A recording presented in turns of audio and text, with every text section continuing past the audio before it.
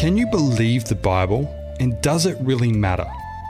How can you be sure that the Bible is all it's cracked up to be? Join David Curry, a pastor, author, and worldwide traveller as he shares his knowledge of many biblical places throughout the Middle East. He will take you on a journey through numerous archaeological finds that prove the validity of the biblical narrative, showing that you can believe what many have rejected. Welcome to the Biblical Wonders in the Middle East. Here is your host, Pastor David Curry. Thank you for being with us today on this program. Last time I was with you, we commenced a journey into Turkey. We talked about the Hittites and the remarkable finds over the past 100 years. Today we're going to continue our journey in Turkey and visit the 7 churches the Apostle John writes about in the book of Revelation, the last book of the Bible. The 7 churches were in 7 towns called Ephesus, Smyrna, Pergamos, Sardis, Philadelphia, and Laodicea. The names of these places have changed, as we'll notice, but the original places are still where they were when John, under inspiration, wrote to them. Well, we left Izmir, the city where I had lost my coat in a taxi, and found it again, under the real blessing of God, who answered my prayers in a wonderful way, as I mentioned last time. Our first port of call was to a place called Seljuk. Here is an old church known as the Basilica of John the Apostle. In its yard, outside of the buildings themselves, is the supposed grave of John the Apostle. I say the supposed grave because the church was not built until the time of Justinian I in the 6th century, so this is a long time after John's death and burial. Historians are not sure whether this is a reputable site or not. However, I must say that the grave is well kept. Also, in the church grounds is a large baptistry in the shape of a cross. I suppose it's not all that large, but 1 or 2 people could be baptized in it at a time. This baptism was by immersion, which is the only baptism taught by the Scriptures. We are baptized into Christ Jesus. Baptism represents the death, the burial, and the resurrection of Jesus. You see, when a person dies to the old man of sin, as Paul calls it, he really dies. He's put under the water, and for a moment his breathing has to stop. It's like a burial, and then he's raised up to newness of life. This, of course, is a very fitting rite for a person to become a Christian. Across the road from the Basilica of John the Apostle is a museum. One of the main things to see here is a model of the Temple of Diana, which was built just outside the city of Ephesus. The model is small, but it's a true replica of the original. As you look past the many pillars of this temple, you can see a small statue of the multi-breasted goddess Artemis, or, as the Romans would call her, Diana. The original was a very old temple which began to be built in 550 BC. It's a marble building that took something like 120 years to build. Like most temples to the goddess in the Greek world, it was located a short distance from Ephesus, as Artemis, or Diana, was thought to preside over wild vegetation, animals, and nature in general. According to Pliny the Elder, in his Natural History, the temple was huge. Can you just imagine this building 129.5 meters long and 68.5 meters wide? It's almost double the size of the 5th century BCE Parthenon at Athens. When going there, I thought that was large enough, but here you have this Temple of Diana twice as large. Altogether, it had something like 127 columns. These in themselves were 18.5 meters high and just over 1 meters in diameter. That's a pretty large column, isn't it? These columns were arranged in double rows on all 4 sides. These columns on their facades were decorated with relief figures from Greek mythology. Diana was the goddess of fertility and was covered with so many breasts. In Acts, the 19th chapter, Luke writes about the commotion in the Ephesus theatre brought on by Demetrius, a silversmith. He made silver statues of Diana, and he maintained that the preaching of Paul was helping the silversmiths to lose out on their profit. In the preaching of the gospel, there was no place for gods made with hands. Let me read you a couple of texts from Acts, the 19th chapter, verses 25 to 27. He, that is Demetrius, called them together with the workers of similar occupation and said, Men, you know that we have prosperity by this trade. Moreover, you see and hear that not only at Ephesus, but throughout almost all Asia, this Paul has persuaded and turned away many people, saying that they are not gods made by hands. So not only is this trade of ours in danger of falling into disrepute, but also the temple of the great goddess Diana may be despised, and her magnificence destroyed, whom all Asia and the world worship. Well, this speech caused an uproar in the theatre, and the whole city appeared to be upset. The town clerk had to come in and bring order out of this chaos. When visiting Ephesus today, you can see where the Temple of Diana was. Its foundations are still there, and one of its many columns is still standing. When you think that those foundations were placed there 2,500 years ago, you get an idea of what good builders they were at that time. About a half a kilometre further on, that is, past the old foundations of the temple, there's a modern-day marketplace. You know, there are several advertisements which read this way: genuine, fake watches. Can you imagine an advertisement like that? Genuine, fake watches. Well, I purchased a Rolex for $20. It still works many years later. A real Rolex would probably be at least $2,000. Well, this marketplace has many goods, many Turkish clothes, many other Turkish items are for sale. After leaving this modern market area, one arrives at the harbour installations of old Ephesus, which was at one time right on the banks of the Cayster River. Boats would come up this river from the Mediterranean Sea, and tourists from all around the Mediterranean would visit Ephesus, and in particular come to worship at the Temple of Diana. The river is now a long way off. In fact, you can't even see it anymore from Ephesus. As you walk up the harbour installations toward the city, you get a very good view of the theatre that we have just mentioned. This also is made of marble and is probably the most impressive structure in Ephesus.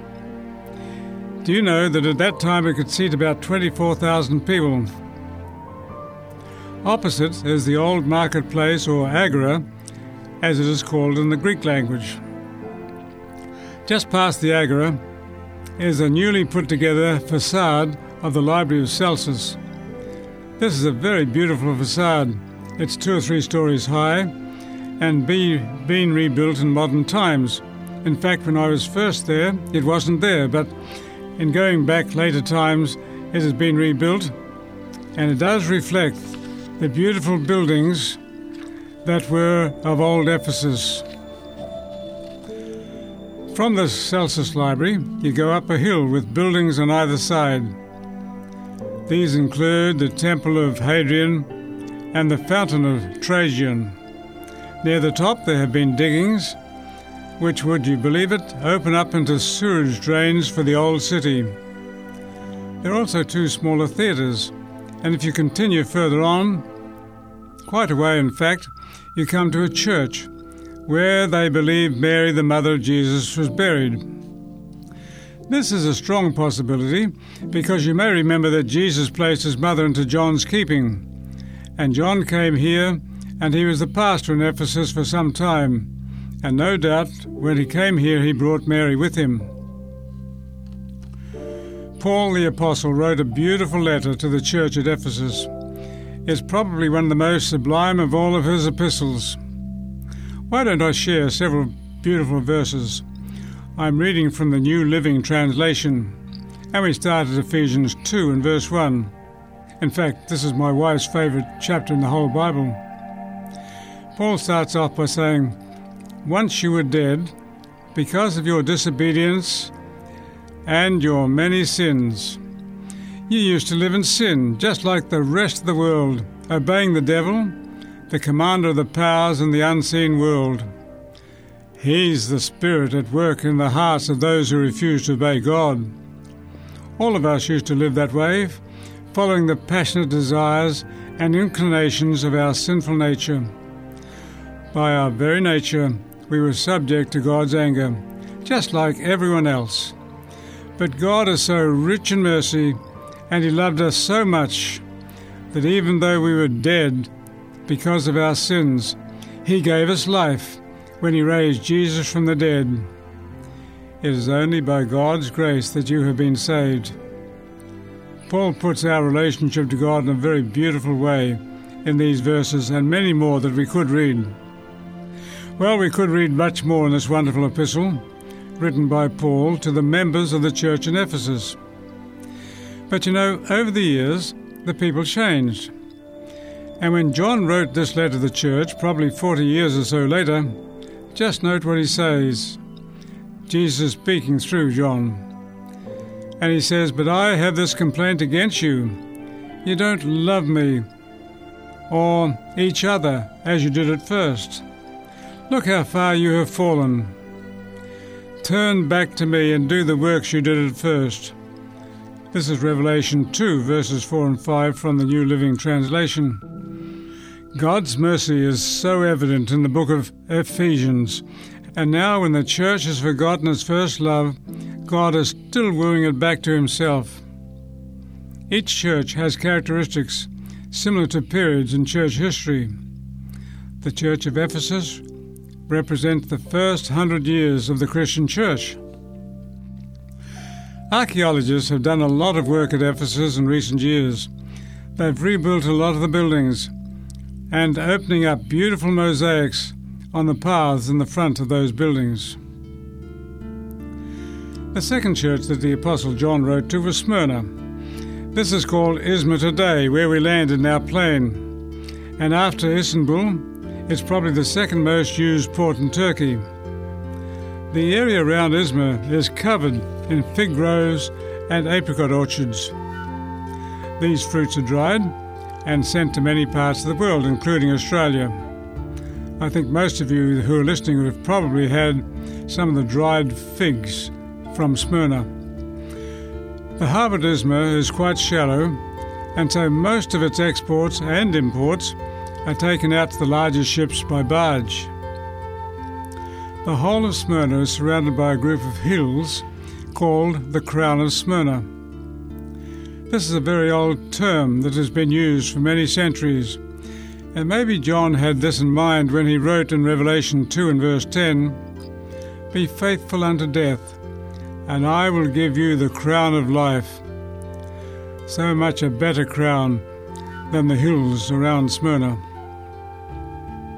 Smyrna, having a seafront, makes it a very attractive and beautiful city. There are a number of ruins of the old city, and over the years it has been affected by many an earthquake.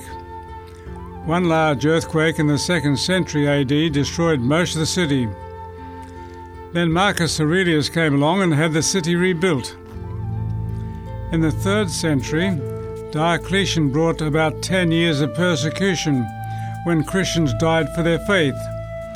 This, of course, was during the Smyrna period of church history. The Apostle John wrote about the tribulation that they would have for 10 days. In prophecy, a day is calculated as a year. This period of persecution was from 295 to 305 AD. But you know this, as soon as Diocletian died, 3 churches were built in Salona, where Diocletian himself was born. The characteristics of this church in Smyrna fit in well with the 2nd and 3rd centuries after Christ. A visit to the Agora, or marketplace of Smyrna, is well worthwhile. The old city seems to have been 3 stories high. In recent years, a lot of work has been done here by archaeologists, and you can go below the first story, which is on the surface, and to 2 other stories below. You know, the people had learned how to have flowing water through their buildings, water from some of the nearby springs. It is interesting that when John wrote the letter to the church at Smyrna, there was no condemnation, but praise from God for the way that they were living and working. Oh, that we could have that today, said of our churches. After Isma, we travelled up to Pergamos, where most of the road winds through fig groves and apricot orchards. Eventually we came to the modern city of Bergama. On a level with the modern city is the hospital area of ancient Pergamos. There are water springs here with pure water used by the ancients. These waters had healing properties, and so treatment clinics were built. Some of the first hydrotherapy treatments were practiced in these clinics at Old Pergamos. Ancient Pergamos had a very large library. Do you know that they had something like 200,000 volumes in parchments and in tablets? When Mark Antony was courting Queen Cleopatra from Egypt, he promised, and when he married her, he gave her this wonderful library. It joined the large library at Alexandria, and unfortunately, all of its treasures were destroyed in the fire which burned down the whole library. The world lost some wonderful treasures at that time which could never be replaced. An outstanding building on the hill of Pergamos was the altar of Zeus. In 1959, this was taken down and rebuilt in the Pergamon Museum in Berlin. It was a very large and beautiful building made of wonderful white marble. In its original stand, it appeared to be at the entrance to the Acropolis and main area of Pergamos. On the side of the hill on which Pergamos stood is a huge but very steep amphitheatre. In fact, I think it's the steepest amphitheatre I've ever seen. Once when I took a group to Turkey, I had some of the group go to various areas of this, the steepest of amphitheatres. I stood at the spot where ancient speeches were made. Every person, wherever they stood, could hear me plainly. You know, there's a message that came to this church. To him who overcomes, I will give some of the hidden manna to eat. I will give him a white stone, and on the stone a new name written, which no one knows except him who receives it. The period of church history covered by Pergamos is from around 313 to 538 AD. John writes of some of the sinful areas that this church allowed. They ate things sacrificed to idols, they practiced sexual immorality, and had theological problems not experienced by the earlier churches. But again, God's grace is seen as he wants the people of Pergamos to repent so that he can bring them spiritual blessings. God's love for people is so abundant that it is evident even in these letters of John, and he shows that he wants people to be saved rather than lost. Pergamos is the most northerly city of the 7 churches to whom John writes, and from this city we will move in a southeasterly direction towards Thyatira. Today this city is known as Akhisar. There are only a few columns now on the ground and a few bricks from old Thyatira. This is the middle city of the 7 to whom John wrote. This is also the middle church and the persecuted church in the time scale of the church history. This is the time that Christians were persecuted in Cappadocia, in the Waldense valleys of North Italy, and many places throughout Europe. In the church timetable, this church period exists from the 6th until the 16th centuries. In Revelation 2:19 we read about some condemnation for this church. I know your deeds, your love and faith, your service and perseverance, and that you are doing more than you did at the first. Even though there was gross corruption, there was still a message of comfort to those who were not corrupted by the worldly influences that had crept into the church. There are a couple of interesting verses in Revelation 2:17. He shall rule them with a rod of iron, and they shall be dashed to pieces like the potter's vessels. Not far from Thyatira are huge pottery works. They display some lovely vases and plates. I would have loved to have purchased some of these and taken them home, but they're so beautiful and well handcrafted. But when you're travelling by air, you can't take very much with you. The prophet says they shall be dashed to pieces like the potter's vessels. Wherever there are pottery works, there are heaps of broken pottery, and Thyatira is no exception. The text goes on to say that I will give him the morning star. Many have thought that during this period the morning star represents the period of the Reformation in England, begun by John Wycliffe. He is well known as the morning star of the Reformation. He was against many of the excesses of the Roman Church of the day, and his lectures at Oxford University and other places lifted up the Bible. He also made a translation of the Bible into the English language. All the English people had up to this time was the Bible in the Latin language, which of course the local people did not understand, and may I say that many of the priests didn't even understand it in England. Many of Wycliffe's students were from Europe, particularly Bohemia or Czechoslovakia as we know it today. They went back to their homeland and took some of Wycliffe's teachings with them. These teachings were well accepted and brought many early reforms to the churches of Czechoslovakia and unfortunately brought about the death of Jan Hus. That's another story that we might be able to touch on at another time. Travelling further east, we arrive at Sart. There's plenty of restorative buildings there, for this was the old city of Sardis. As you look up at the hills, it is possible to see the ruins of the old city. This was a proud city at the time of Cyrus the Great. It was also the central city of the area. The walled city ruled the area, and Cyrus wanted to take it. This was very difficult, for its walls were very high and difficult to take, being already on a high hill. Cyrus encouraged one of his soldiers to climb the wall in the middle of the night and open the gates when all the sentries were sleeping. This gave Cyrus and his Persian army the command of the area, and the very old city became a ruin. However, it was rebuilt on the plains, and on these plains today the old synagogue has been rebuilt along with many other buildings. Mosaic floors from Roman times, and they are very beautiful, have been unearthed. John wrote a letter to this city. Let's notice what he wrote. And to the angel of the church of Sardis write, I know your works, that you have a name, that you are alive, but you are dead. Be watchful and strengthen the things that remain, that are ready to die, for I have not found your works perfect before God. A little later he writes, You have a few names even in Sardis, who have not defiled their garments, and they shall walk with me in white, for they are worthy. He who overcomes will be clothed in white garments, and will not blot his name out of the book of life, but I'll confess his name before my Father and before his angels. Did you notice that? You have a few names, even in Sardis, who have not defiled their garments. And he goes on to say, He who overcomes will be clothed in white garments.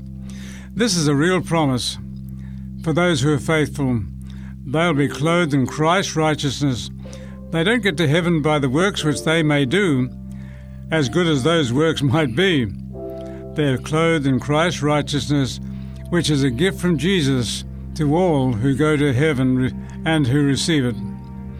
What a wonderful promise to those who live in Sardis and to all of us who live today. Well, we will continue visiting the 7 churches in our next presentation. I trust you have enjoyed visiting Ephesus, Smyrna and Pergamos, Thyatira and Sardis. We've been visiting Turkey and 5 of the 7 churches that John wrote to under inspiration of Jesus. Next time, we'll deal with a bit more of Turkey, including the last 7 interesting churches. May I encourage you to visit our website, 3abnaustralia.org.au. Click on the Listen button and you'll find our presentations and many other interesting programs. Please be with us on our next program of Biblical Wonders in the Middle East. Until then, may you be blessed with God's love and grace.